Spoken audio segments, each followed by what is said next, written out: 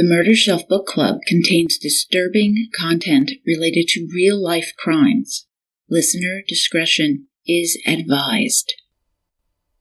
The young woman responded effectively and appropriately, and she was able to get away to a location where she could call the police. As far as all the attempted abductions that seemed to be occurring in the Corvallis area, making it seem like abduction central, Lieutenant Noble said, "It's hard to say if there's an actual increase or if people are much more aware of suspicious persons and are willing to call the police." From the Last Time We Saw Her by Robert Scott.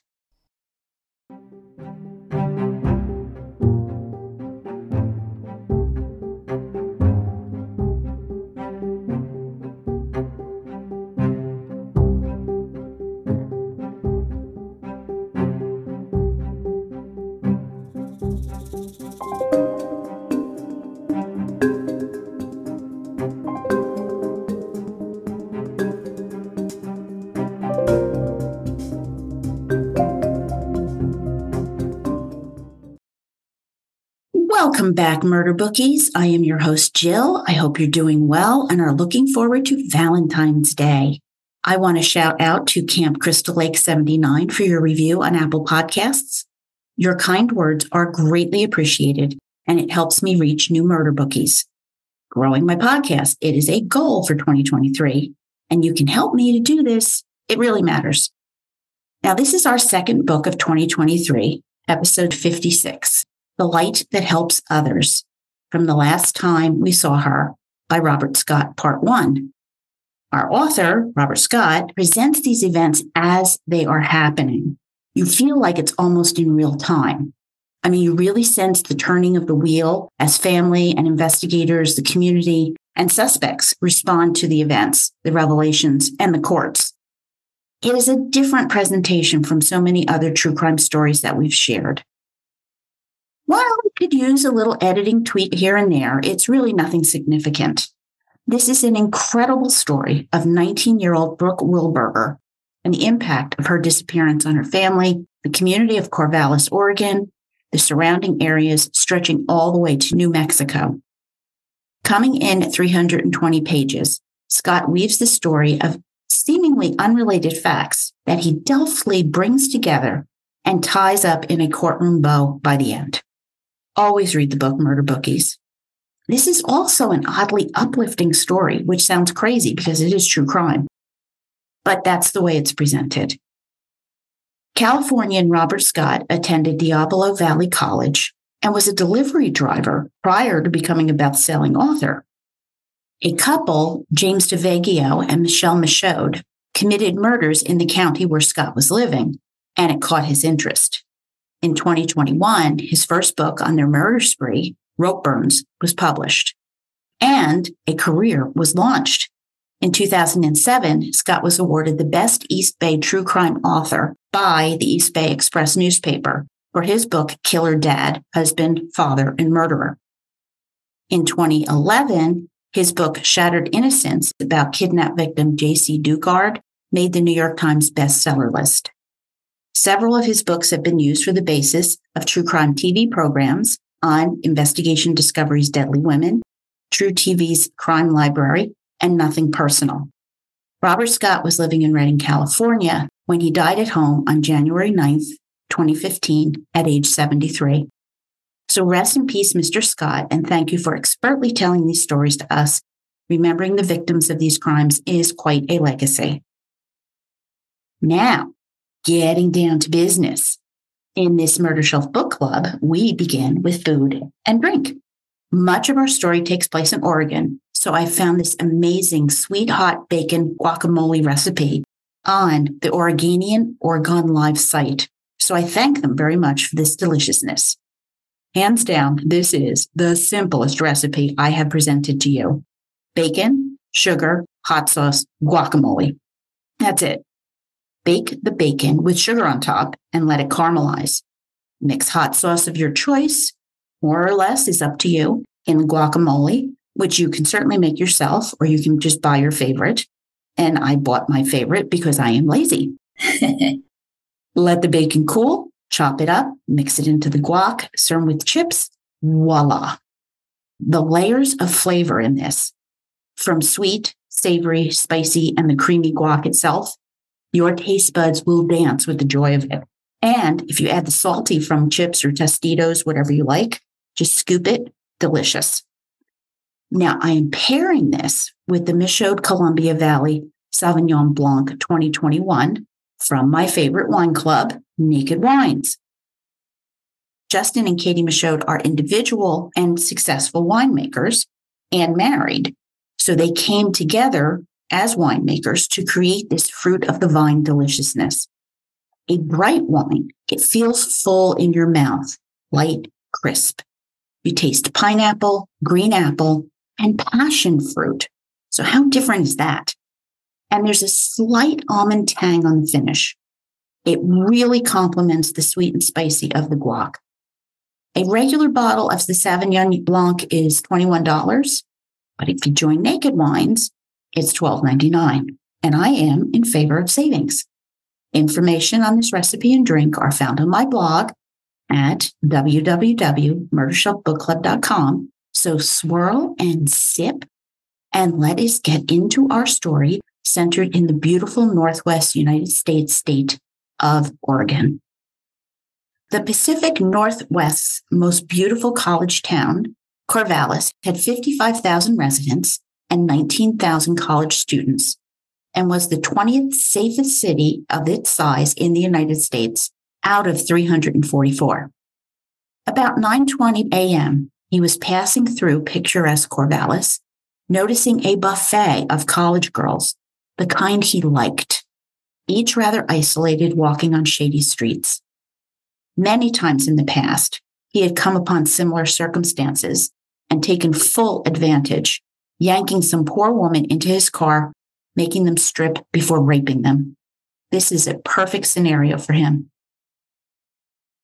Everyday 20-year-old Diane Mason walked from her off-campus apartment on the isolated residential streets, cutting through the Oak Park apartment parking lot, making her way to Oregon State University. Diane noticed the green minivan in the parking lot, and then it pulled in front of her, blocking her path. She skidded around the minivan, the driver rolling down the window. He called to her, quote, "I'm lost. Can you help me?" End quote. And then explained he was heading to a fraternity. Diane gave the man with 2 earrings directions, but he looked confused.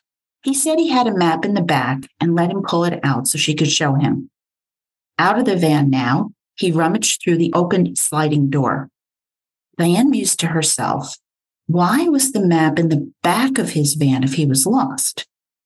Very uneasy, Diane stepped back because things just didn't feel right. Always trust your guts, murder bookies. I'm yelling in my head, run, Diane, run. Don't stand there, run. Diane would later say, quote, I began to get a really uneasy feeling about all this since I was alone on the street. There was no traffic, there was no noise. And this person I didn't know had just gotten out of his vehicle, end quote. She told the guy she had to walk to class, and walking off, she heard the van drive away. Inside, the man was seething at his failure to abduct her, but he was not about to give up since he was in prime trolling grounds. He doubled back. Jade Bateman attended OSU and worked part-time in the athletic office. Near Riser Stadium, where the football team played, Jade noticed a green minivan. Cruising slowly, the man inside was staring at her. Uncomfortable, Jade decided to confront the man, whose driver's side window was down. Can I help you? He responded that he was looking for the athletic offices. Jade gave him directions. All this while, she held on to her cell phone because she'd been speaking to her mom, Phyllis, as she spoke to the man. Later, Jade said she'd actually insisted her mom stay on the phone as she just knew this wasn't a good situation. Phyllis immediately got it that Jade was unsettled by this encounter and listened intently. Bob Clifford, an athletic director at OSU, also noticed Jade's encounter with the green minivan with Minnesota plates as he drove into Riser Stadium parking lot. This just wasn't a normal situation. Pulling up on the minivan's passenger side The driver refused to acknowledge Bob. The man wore a baseball cap, sunglasses, and a light spring jacket. Not one to be ignored, Bob pulled in front of the van, putting his car in park. Now the man and Bob exchanged glances, with Bob giving Jade a look as she now walked away. He was incredibly pissed. 2 attempts thwarted. 2. But wait. He'd seen another woman in the Oak Park Apartments parking lot cleaning lampposts. Maybe she'd still be there. Long hair pulled back in a ponytail, pretty, vivacious 19-year-old Brooke Wilberger attended Brigham Young University in Utah and was now on summer break. Brooke was born February 20th, 1985 in Fresno, California, to Greg and Cammie Wilberger, who moved the family to Oregon, settling in Veneta, about 40 miles south of Corvallis. Her oldest sibling was Shannon, age 30.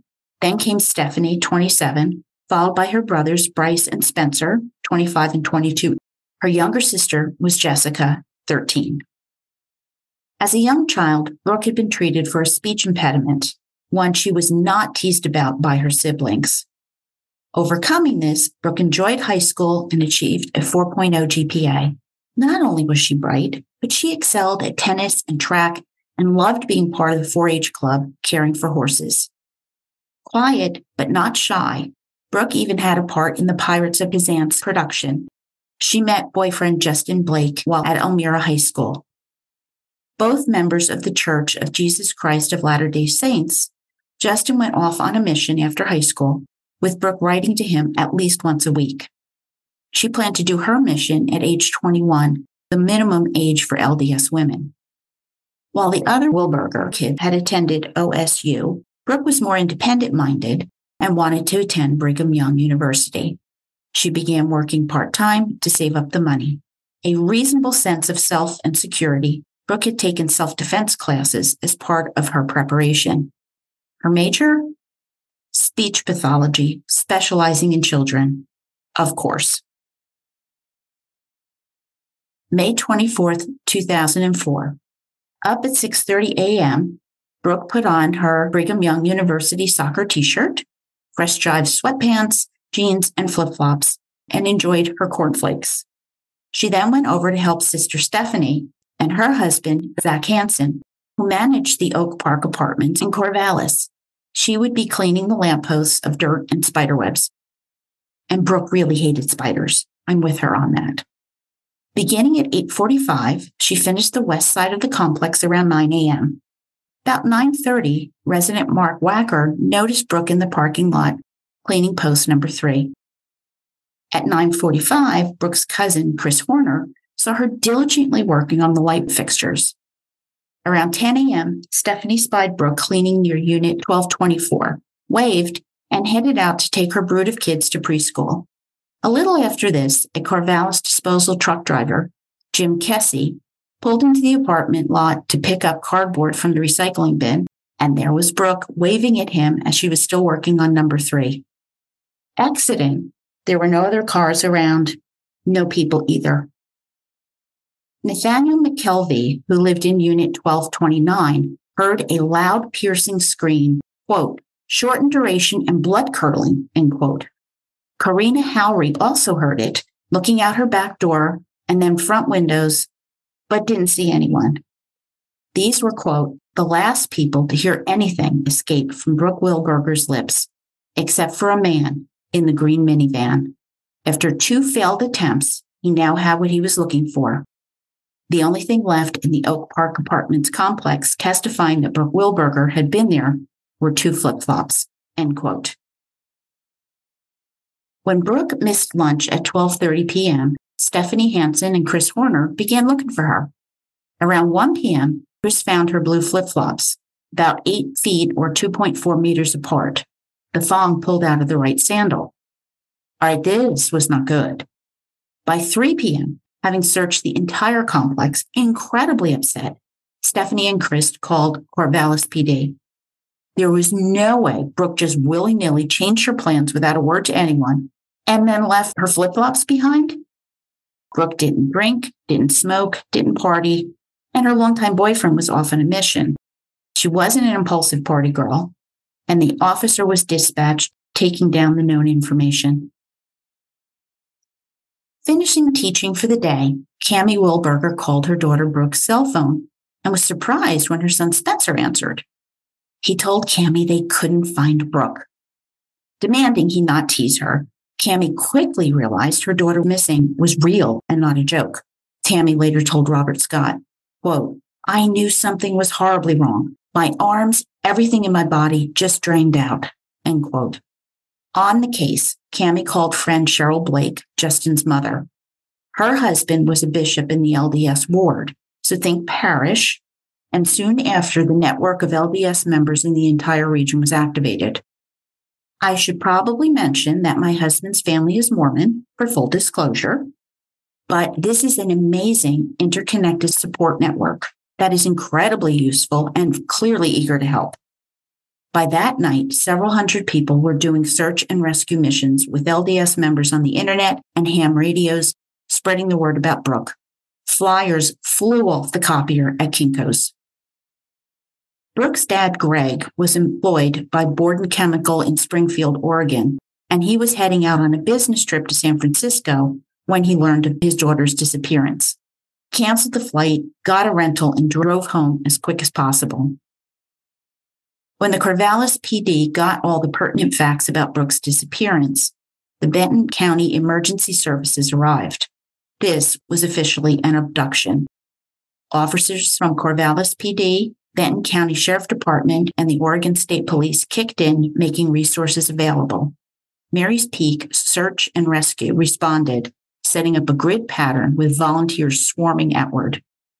Overnight, thousands of abducted posters appeared all over Corvallis and the immediate area. Okay, fun fact. The Corvallis Safeway and Domino's Pizza provided free food to the 300 plus citizen searching volunteers, with the epicenter at the Oak Park Apartments. Good for them. Donations of flashlight batteries came in. How smart is that? Soon 500 were searching parks, fields, riverbeds, wooded areas. Disabled searchers, they rode on motor scooters.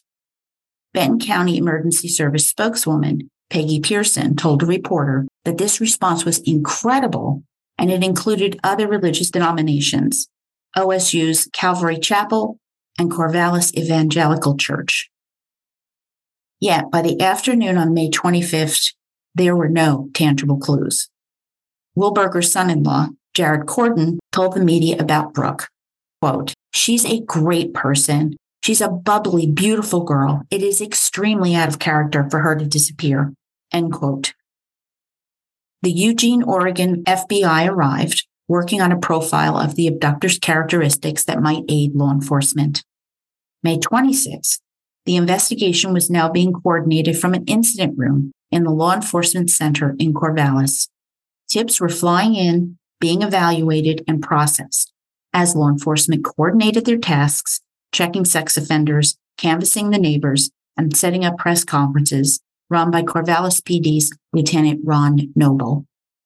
Noble told the public that 5 persons of interest had been identified based on their criminal histories, but were not suspects, as the level of fear skyrocketed.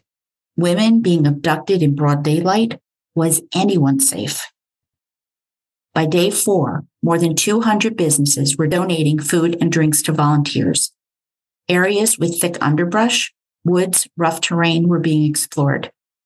LDS member Shannon Reich, exhausted from nonstop searching, went home to rest. But that didn't happen. Instead, she began making pink support ribbons, which then seemed to be everywhere overnight, a way to show visible support for finding Brooke. Cammie and Greg Wilberger were incredibly gracious and appreciative of the incredible outpouring of support. Yet, by the 27th, no leads.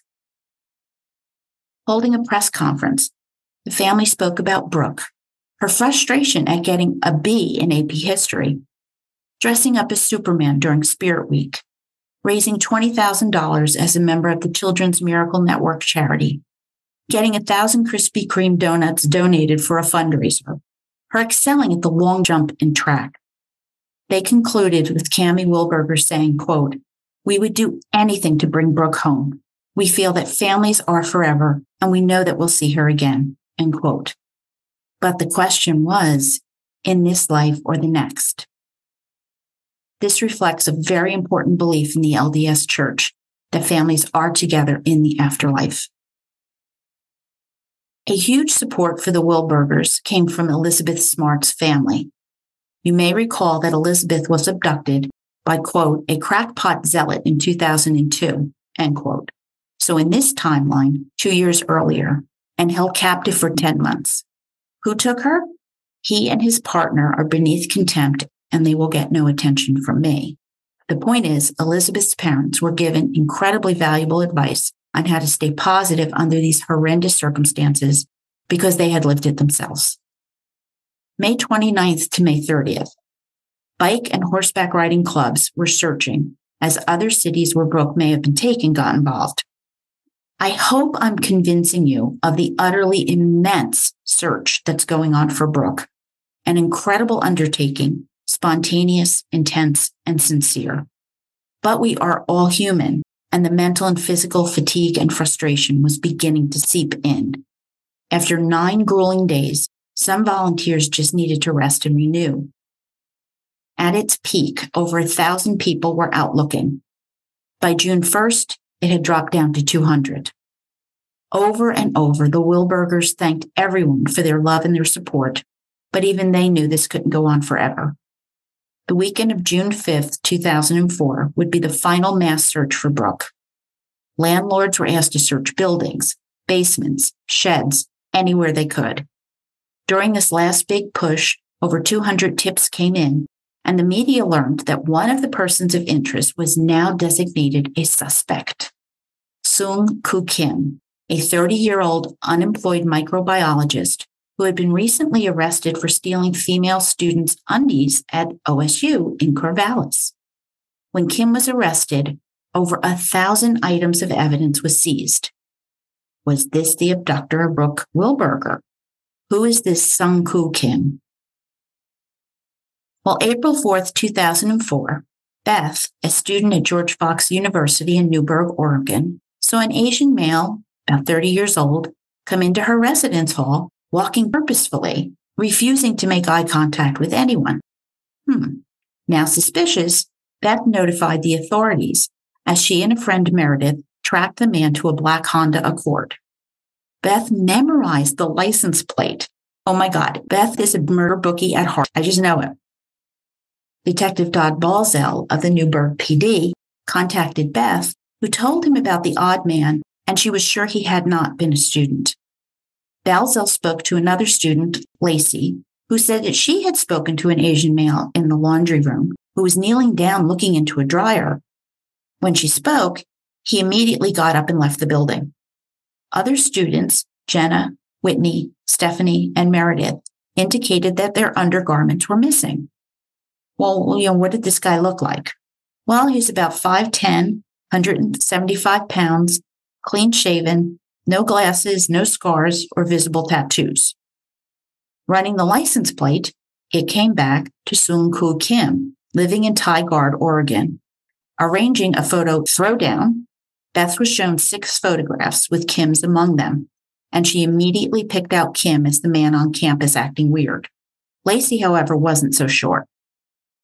Detective Balzell contacted the Tigard PD, who pulled a file on Kim, and Balzell learned he was a suspect in a daytime burglary on Lewis and Clark College campus when security found him with female underwear. He wasn't arrested at this time, but the police escorted him off campus and told him to leave the area. Balzell knew from his years of experience that, quote, a person who does burglary to obtain undergarments to satisfy an arousal is known as a fetish burglar and is often considered extremely dangerous because in many circumstances, the fetish burglary is a prelude to a sexual assault or lust murder, end quote. So this guy is someone to be concerned about. Balzell obtained a search warrant to look for the specific underwear the college women were missing. And on May 13th, Kim, in possession of more than 1,000 pairs of women's underwear, was arrested on burglary charges which is really a fairly minor charge.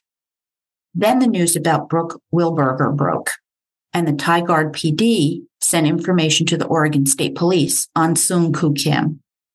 Oregon then notified OSU's police department's Lieutenant Phil Zerzan. There was evidence.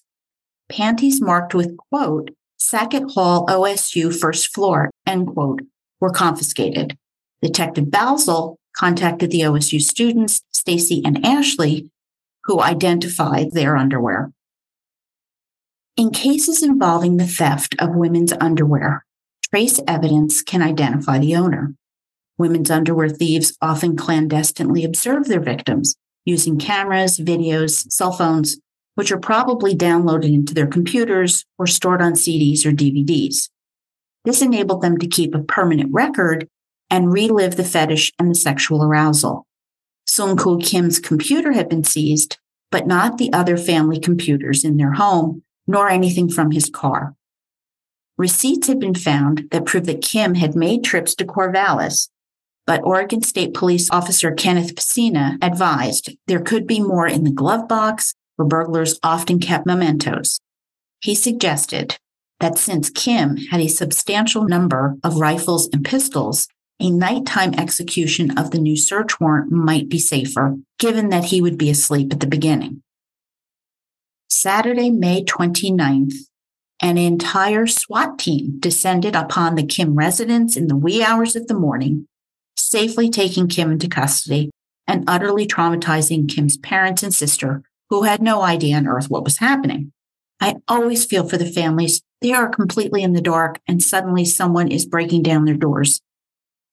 Seized that day were laptops, computers, digital cameras, boxes of bras and panties kept in the entertainment room, where one keeps their underwear evidently, notebooks, CDs, 23 identified videotapes, a Sony Handycam, female panties pulled out of the trash, and a book, The Beginner's Guide to Lockpicking. Oh boy, Kim's car was gone over forensically too. It wasn't long before the media tied Kim's arrest to the Brooke Wilberger case, with Lieutenant Ron Noble affirming again that Kim was a person of interest. Bail was set at $1.5 million, and Kim was released when his parents raised the funds. Kim hired Portland attorney Michael Greenlick, who insisted his client had nothing to do with Brooke Wilberger's disappearance, and that this was all just speculation. When Kim couldn't afford to pay Greenlick, public offenders Janet Lee Hoffman and Joseph O'Leary took over as Kim pled not guilty. Oh, and then 4 days later, Seung-Koo Kim was arrested again from charges out of Multnomah County, where he was accused of stealing women's underwear. Now bail was at an insurmountable $10 million. But wait, why so high a bail for stealing undies? I mean, it's creepy. It can be dangerous, but it's stealing undies. Well, because of the new evidence found on Kim's computer. Over 40,000 images of women being tortured, whipped, burned, and branded. Kim had made 2 covert videos of women in a laundromat without their consent, and Kim had Googled countries that do not extradite to the U.S. Okay, this is more than a red flag. This is a red mountain. Kim's attorneys presented his alibi for the day Brooke vanished. That morning, he was making online stock trades on Ameritrade. Kim then went to Circuit City with his dad, confirmed by a store video. But, not so fast. The Multnomah County District Attorney, Mike Shrunk, did not find this alibi airtight. Kim arrived at Circuit City at 12:52 p.m., at least 3 hours after Brooke's abduction, and the drive from Corvallis to Tigard took about 90 minutes. He could have hidden her away somewhere or disposed of a body in that time. And the Ameritrade transactions were on his sister's laptop, not Kim's. And there was more new, really creepy evidence. Shrunk revealed that in Kim's possession was lint. Yes, dryer lint. And it was labeled Oak Park Apartments, end quote, which is Brooke's last known location. He was also cyber stalking. He had biographical information on 10 OSU women one of which was named Lindsay. And Lindsay moved to Oak Park Apartments in late May. Yes, the same ones. Now, it could be coincidence, of course, but there was more lint. Yes, more lint. This time labeled OSU Swim Apartment. And guess where Lindsay lived? You got it. And Lindsay strongly resembled Brooke Wilberger. So theory, had Sung-Kul Kim somehow mistaken Brooke for Lindsay, his obsession? Now, this speculation caused a huge back and forth between the DA and defense attorneys. Hoffman and Leary insisted court documents put Brooke's abduction at the earliest at just after 10 a.m. to the latest at 10:50 a.m. Kim just didn't have time to commit the crime. Given a polygraph, Sung-Kul Kim passed. A reporter from the McMinnville News spoke to Sung-Kul Kim's college friend, Richard Johnson, about their time at Washington State University. He and Kim had gone target shooting and hung out. But Kim's reclusiveness increased and his fascination with guns and porn turned the guys off. Kim thought the Columbine spree killing was justified because the perpetrators had been bullied, which is not true. I know. We all heard this over the last 20 plus years since this tragedy, but the facts and the myths are in conflict here. I'll do a book on Columbine one of these days, kind of like I did with the JonBenet Ramsey case, where all the misinformation remains rampant. But anyway, quoting Robert Scott on Sung-Kul Kim and his friends, Kim insisted he was an angel of Jesus Christ. They absolutely shunned him after Kim brought an AR-15 semi-automatic rifle to the dorm. All right, as odd as all of this is, none of it is evidence that Kim kidnapped Brooke Wilberger. So the investigation continued, but moving in different directions. Back in the real world, a member of the Willamette Rowing Club, Allison Titus, had a brainstorm. While rowing the 150 miles on the Willamette River, the team could also search for Brooke Wilberger in an area which had not been searched yet. Many members signed up to row and search, including three-time Olympian Tiff Wood. The Wilbergers gave the rowers pink ribbons to tie to their oars. An ecumenical prayer vigil was held to keep hope and optimism high, with the Calvin Presbyterian Church, King's Circle Assembly of God, and Corvallis First Presbyterian all out in force supporting the LDS community. Cammie Wilberger said, quote, "We've been amazed. The initial search was from people in the church that we go to, but this has crossed over," end quote. And I love this. This is an example to all of us. We should all come together at times like this. A thank you concert was held on June 12th, a huge quilt of support being made for the family. People had bought squares, and then the squares were put together to make the quilt, and the money went into the Find Brooke Fund. But events elsewhere continue to impact the case. Out of the blue, in Walla Walla, Washington, 39-year-old resident Richard Wilson went on a notorious crime spree through Washington, Oregon, Idaho, and Utah. Back in 1995, Wilson had raped a young woman, been arrested, convicted, and jailed. Paroled in February 2004, Richard Wilson was living with his parents until May 18th, when Richard abruptly robbed a house, swearing he'd never go back to jail, taking off. Richard Wilson raped a girl in Big Junction, Utah. Next, June 9th, while robbing a laundromat, Wilson brutally murdered 17-year-old Teresa Garcia in Mountain Home, Idaho, where she lived with her aunt and uncle. Teresa was shot twice and managed to crawl outside seeking help, where she collapsed. According to Mary Ruth Hammond's article in the Thule Tribune Bulletin, Teresa Garcia was an honor student, a member of her school's soccer team, a good kid, and an active member of the Church of Latter-day Saints. Teresa wanted to go to college, and she was looking forward to a career in law enforcement when Wilson ended her dreams. His spree continued, with Wilson robbing AA Home Laundry in Grantville, Utah, of $50. Oh my God, what is with the laundromats in this book? Curse of the laundromats. Oh. Wilson shot 17-year-old Kimberly Lingard in the head, a Grantville High School senior who worked there part-time. In critical condition and undergoing brain surgery, Kimberly's best friend, Sarah Reed, said Kimberly had a ton of friends and was great fun to be around. The Deseret News reports, quote, Lingard as an easygoing, patient kind of girl who always knew everything was going to work out for the best. Good friend Kira Peacock described Kimberly, she was just so beautiful, end quote. Fortunately, Kimberly survived Richard Wilson's attack and presented the game ball for the homecoming football game in September. But Wilson's spree continued.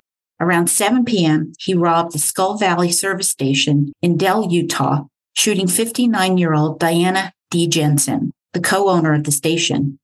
Shot in the neck, D managed to make a 911 call giving a description of Wilson's car. An APB went out, and a Utah state trooper spotted the vehicle. A chase ensued with troopers throwing out spikes, which blew out the tires in Wilson's car. Wilson got out of the car, sat down, took off his shoes and socks, crossed himself, and shot himself, committing suicide. He had been paroled for 4 months. Of this, Kimberly's friend Kira Peacock summed it up, quote, I can't believe that he would run and shoot her in the back of the head. That's so cowardly of him. I just hate him, and I'm glad he's going to rot in hell, end quote. With all this crazy, police had to see if Wilson might have been in Corvallis on May 24th. They confirmed that Richard Wilson was not there when Brooke vanished. Scary dude, gone, and he'd no longer be able to hurt anyone. June 11th, a new theory arose and a person of interest popped up about 20 miles from Corvallis in Lebanon, Oregon. A man in a Honda pulled up next to a 17-year-old girl, ordering her into the car. Fearing he had a weapon, the girl cooperated. After driving a few blocks, he answered a call on his cell phone, became really upset, and put her out of the car. Like, all right, what the hell was that? 8 hours later, in the same area, a woman was riding her bicycle when a Honda pulled up next to her, seeming to ask directions, only she couldn't understand him, and he drove off frustrated. A couple out walking their dog noticed this happening. Alert due to the earlier abandoned abduction, the couple and the girl called Lebanon Police Department to report this. Officer Kim Hyde took the reports, and she noted the similarity of description. The driver was a white male, between 30 and 40, light-colored hair, goatee, blue jeans, gray sweatshirt, a red and blue baseball cap. And the cars, Honda Accord, silver in color with gold tinges. This color Honda was only sold between 1998 and 2002, and it's called Heather Mist. The police put out the story hoping to generate a sighting. June 14th, 2 a.m. at Ma's Dairy Farm in Albany, Oregon, a bartender listened as a customer read a newspaper about the suspect in car and pointed out that he matched the description, and he drove a Honda. Very uncomfortable, the bartender asked him to leave, and he did so without issue. She tried to get his license plate, but couldn't see anything but an S, and the man in his Honda seemed to vanish. Then something came up. A 16-year-old in Albany had a blue pickup truck pull up next to her, ordering her into the vehicle. She refused and ran like hell. He followed her, asking her if she needed a ride. Saying no repeatedly, she finally hid in some bushes, and he gave up. The teen described him as white, 30 to 40 years old, medium build, clean-shaven. Was this the same guy? Had he shaved, or were these other wackos unrelated? Either way, with all this happening, women were frightened. Advice overflowed. Tell someone where you're going. Travel in pairs, and especially be alert to your surroundings. The arrow now tilting to critical on the dial. Some carried mace, others jogged in groups. In Elmira, Pastor Lori Forbes of the Fern Ridge Faith Center requested that a self-defense class be started at the local high school that Brooke had graduated from. Soon, other ministries, the Chamber of Commerce, and the city of Veneta were promoting these classes. The calendar flipped to July. At a local festival, Keeping Positive, the Wilbergers handed out ID kits containing tips for keeping children safe that included fingerprinting cards, a DNA collection sub-kit, and stats about abductions. Thousands of kits were handed out. The Wilbergers are trying so hard to keep the faith and support the community that is supporting them. There are good people out there. I do doubt it every so often, but then I read about people like this. No leads was causing a great strain on the Corvallis PD, already struggling with budget cuts. Lieutenant Ron Noble was still unaware of Jade Bateman and Bob Clifford, who had both separately sent in tips about the green minivan guy, now buried in the mountainous to-be-checked column. July 10th, 2004, the viable suspect, Sung Koo Kim's computer forensic dive, produced more titillating evidence. He had accessed the OSU website, and he had searched, quote, rape, torture, genital mutilation of women, end quote, in relation to the women he stalked. His computer had a file which read, quote, hood, mirror glasses, video camera, digital camera, 6 nylons, bring panties and bra to put on her, end quote. Whoa, full stop. This tells me Kim either committed a violent rape or he was certainly planning to do so when he got arrested. Now, would this evidence sway a jury? Would it sway you? Are we into Minority Report territory? As creepy and viable as Kim appears, the FBI is sternly warning, do not focus singularly on one suspect in Brooks' case. Putting all their eggs in one basket could come back to haunt them. And then the state police found additional forensic evidence on Kim's computer. He had also searched, quote, asphyxiation, strangling, whores, Killers Anonymous, female strangulation, Faces of Death fan club, and Corpse of the Week, end quote. This generated a new search warrant, which was granted. More came out. Worse came out. He had Googled, quote, hair pull, tit pull hang, slap hard, hog tie, fist, cut off blood to head for 10 minutes, needles in tits, cut off tits, end quote. This guy is not well. And between 2002 and 2004, Kim had also tapped into child pornography. Okay, this is a total pervert here. Kim's defense team of Hoffman and O'Leary hired a private investigator, Mike Hintz, to confirm Kim's alibi. Kim's dad insisted his son was with him at Circuit City that day. They bought a laptop, returned it, and bought another at a different store. Hintz found the sales clerk who waited on the Kims, Cameron Owlett, who remembered them and the ad that they had brought with them. Hintz also spoke to Kim's sister Young's friend, Jamie, who called the Kim house looking for Young that morning around 11:45. Kim had answered the phone, and Jamie's phone bill would prove this. The defense filed motions to lower bail, which had now risen to $16 million as the additional charges were added, stemming from those damning new computer revelations.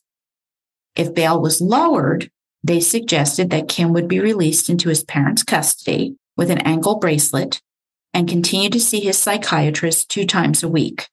The prosecution, led by Benton County DA John Haroldson, fought like hell to prevent this, writing, quote, Sung Koo Kim is a present danger of physical or sexual victimization to women.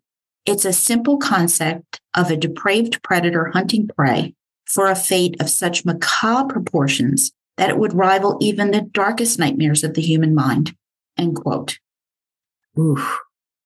The crush of media descended upon Corvallis and the Kims as Judge Janet Holcomb set a date for the matter. On September 29th, around 6:30 a.m., Rachel, a 21-year-old OSU student, was taking a walk on campus when out of the bushes came a man grabbing her around the shoulders. But Rachel had taken the tips to heart, was alert and ready.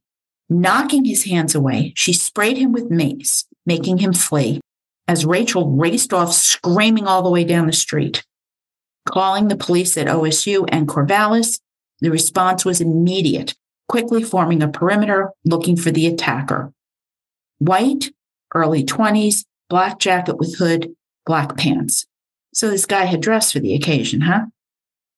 Tips came in, and Lieutenant Phil Zerzin said, quote, "One of the positive things is that the educational efforts about abductions have had their effect. The young woman responded effectively and appropriately, and she was able to get away." End quote. The next afternoon, a suspect was arrested. 21-year-old Aaron James Evans, a real charmer. Back on August 20th, Aaron had been arrested for public indecency. His arraignment for this was September 29th, but he called the court telling them his wife was in labor with their baby. Was it postponed? Uncertain, but baby or no, Aaron showed up in Corvallis on the 29th, harassing and stalking women outside a store so badly she called 911. Evans was detained, but evidently talked his way out of it. The next morning, after accumulating evidence, Evans was arrested for the assault on Rachel. Question: had Aaron Evans kidnapped Brooke Wilberger? The person of interest number had now climbed to 6. Arraigned via closed-circuit TV for his grand jury hearing, which is somewhat unusual for 2004, the media was kept from the courthouse. The grand jury charged Evans with attempted kidnapping, attempted sexual assault, menacing, and harassment. All right, this poor guy's wife and newborn. Like, dude, seriously. And his wife filed documents to separate from him immediately after the grand jury's decision. Digging into Aaron James Evans, he had worked for a roofing company, which put him in Corvallis regularly, but he'd quit on May 24th. His stepsister, Jessica Kaywood, spoke to KTU reporters saying that Aaron would disappear on occasions, sometimes for days. About the time of Brooke's disappearance, Jessica said she'd seen him with swollen black eyes, a bruised nose, and bloody lips. Sounds like this guy was in a fight, right? Robert Scott writes, Kaywood added that she had a good hunch where Brooke was located, and by that, she didn't mean Brooke was alive, but rather dead and buried. Kaywood said she'd be speaking with detectives shortly. Detectives found Aaron James Evans' name among the 4,000 tips that had been called in about Brooke, too. Speaking to the 8 news crews that showed up, Benton County Undersheriff Diana Simpson read a statement, quote, "The investigation of Mr. Evans is at the same level of response that is given to all persons of interest. At this time, there is no information directly linking Evans to Wilberger," end quote. Simpson urged the media to confirm information so they didn't send the Wilberger family into an emotional roller coaster. Simpson added they had spoke with Miss Jessica Kaywood, finding no evidence that would help locate Brooke Wilberger. After questioning by DA office investigator John Chakotay, Aaron did not have an alibi for the attack on Rachel.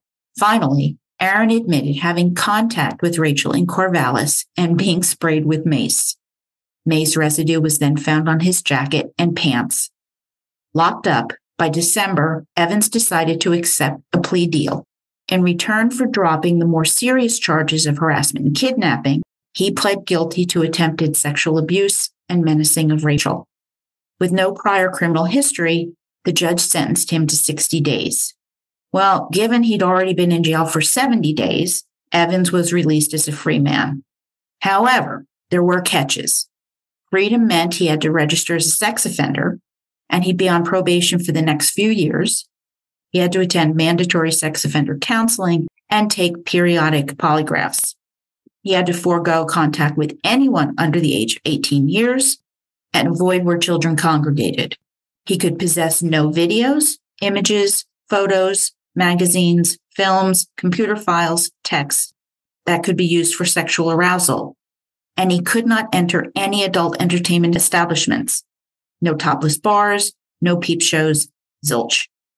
And he had to cooperate in the investigation of Brooke Wilberger. All right, it didn't take long. On December 21st, his parole officer wrote, quote, Evans reported to me that he's been living with his wife and 2 children since being released from the Benton County Jail, end quote. I know it isn't what we hoped for. Aaron James Evans was forced to move out, and they added a stipulation to his list of can't do's. He could also not go to places of higher learning. Never a dull moment. A report came in from Willamette Valley that on October 10th, a man in a Toyota Camry was following a group of young women at a 7-Eleven, staring at them, making them decidedly uncomfortable, enough to alert the police. He was located shortly thereafter, with officers discovering he put masking tape over his license plate, so it appeared to be 455BLX instead of 455BEX, so covering up the center E prong. Now, why would you do that? Right? Not for any good reason, that's for sure. The driver, Aubrey Cutsforth of Vancouver, Washington, was 36 years old and a total nervous wreck. But he agreed to speak to the police about Brooke. God, there has to be something in the water. The search of Cutsforth's car found a second set of license plates, pornographic pictures, lubrication, not for the car joints, and masking tape. In his interview, he admitted to having urges once in a while, and he'd drive somewhere, watch women, and gratify himself. But he denied having anything to do with Brooke Wilberger's disappearance. Citations were issued, but it was found his alibi actually stood up. Cutsforth was not the guy. A week later, a grim discovery occurred. In Tillamook County, a hunter came across some human remains in a forest clearing. Little could be determined by sight. After a heart-stopping day, the lab determined that the remains were of a white male, not Brooke Wilberger, as the emotional ups and downs continued at a frantic pace. If they weren't Brooke's, whose were they? November 2004 brought a third set of attorneys for Seung-Koo Kim as Des Cannell took over, requesting documents, files, yada, yada, yada. But also the evidence in the Brooke Wilberger case. D.A. Haraldson refused. There were no formal charges against Kim regarding Brooke, and it was an open case. If he was charged, the evidence would be made available. But he hadn't been. Meanwhile, in the Korean community, Seung-Koo Kim had his supporters. They felt he'd been singled out, called a panty thief. Well, he is a panty thief. And none of the other 5 suspects had had their names dragged through the media, except Aaron Evans. With the support of a dozen Korean Christian pastors, they drew up a petition to the court which read, quote, Seung-Koo Kim should be treated in a manner that is unbiased, fair, not prejudicial or discriminatory. We should remember that people are innocent until proven guilty. Being different shouldn't subject a person to mistreatment and humiliation. End quote. I support this wholeheartedly, but do not misunderstand. This does not negate the fact that Mr. Seung-Koo Kim is seriously deranged, in my humble opinion. As soon as Kim and Evans began to fade from the community collective memories, a new lunatic appeared. November 10th, 6:30 p.m., a woman was leaving a drug alcohol center when some guy ran out from behind a dumpster and attacked her, pushing her into her car, punching her in the face. She fought like hell, managed to get in her car, and drove off. In a safe area, she called the Corvallis PD. He was a 25 to 35-year-old male, white, 5'9", wearing a stocking cap, black coat, and pants. Immediately, the police sprung into action as Corvallis PD Captain John Sassaman briefed the press that this attack was very different from Brooke Wilberger's. He didn't bring his own car. He attempted to get into her car. But wait, all right, why are all these attacks happening? Captain Sassaman believed that this was all happening before, but now women were fighting back and reporting it. Remember, never, never, never, never go to a secondary location with someone who's grabbed you. Fight now. Make your stand, as your chance to survive diminishes greatly when you go to a second place of his choosing. Do not do that. So the search for Brooke Wilberger was greatly scaled back after the frenzy that had occurred back in May and June. The book explains that in 5 months, the police had received 4,500 tips, 350 possible sightings of Brooke, 500 people had been named suspicious, 54 labeled persons of interest.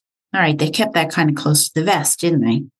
Citizen volunteers had spent 8,000 hours searching 4,000 acres. Benton County Search and Rescue had spent 2,800 hours searching 6,600 miles of highways, roads, and dirt lanes. Old posters were taken down and replaced with new, fresh ones. To keep awareness high, Brooke bracelets with her photograph and pertinent information were circulated, paid by those donations to the Find Brooke Fund on her website. Some officers were ordered to take vacations. Quote, "How can I take vacation? Brooke is still missing," end quote.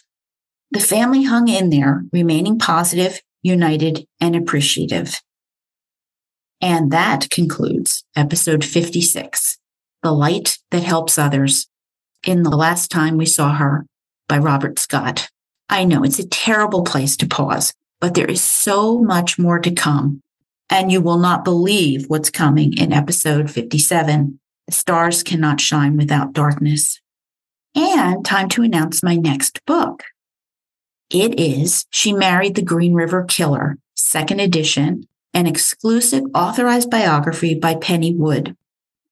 For some time now, I wanted to do something that highlights the impact a serial killer has on his family, because their story is important.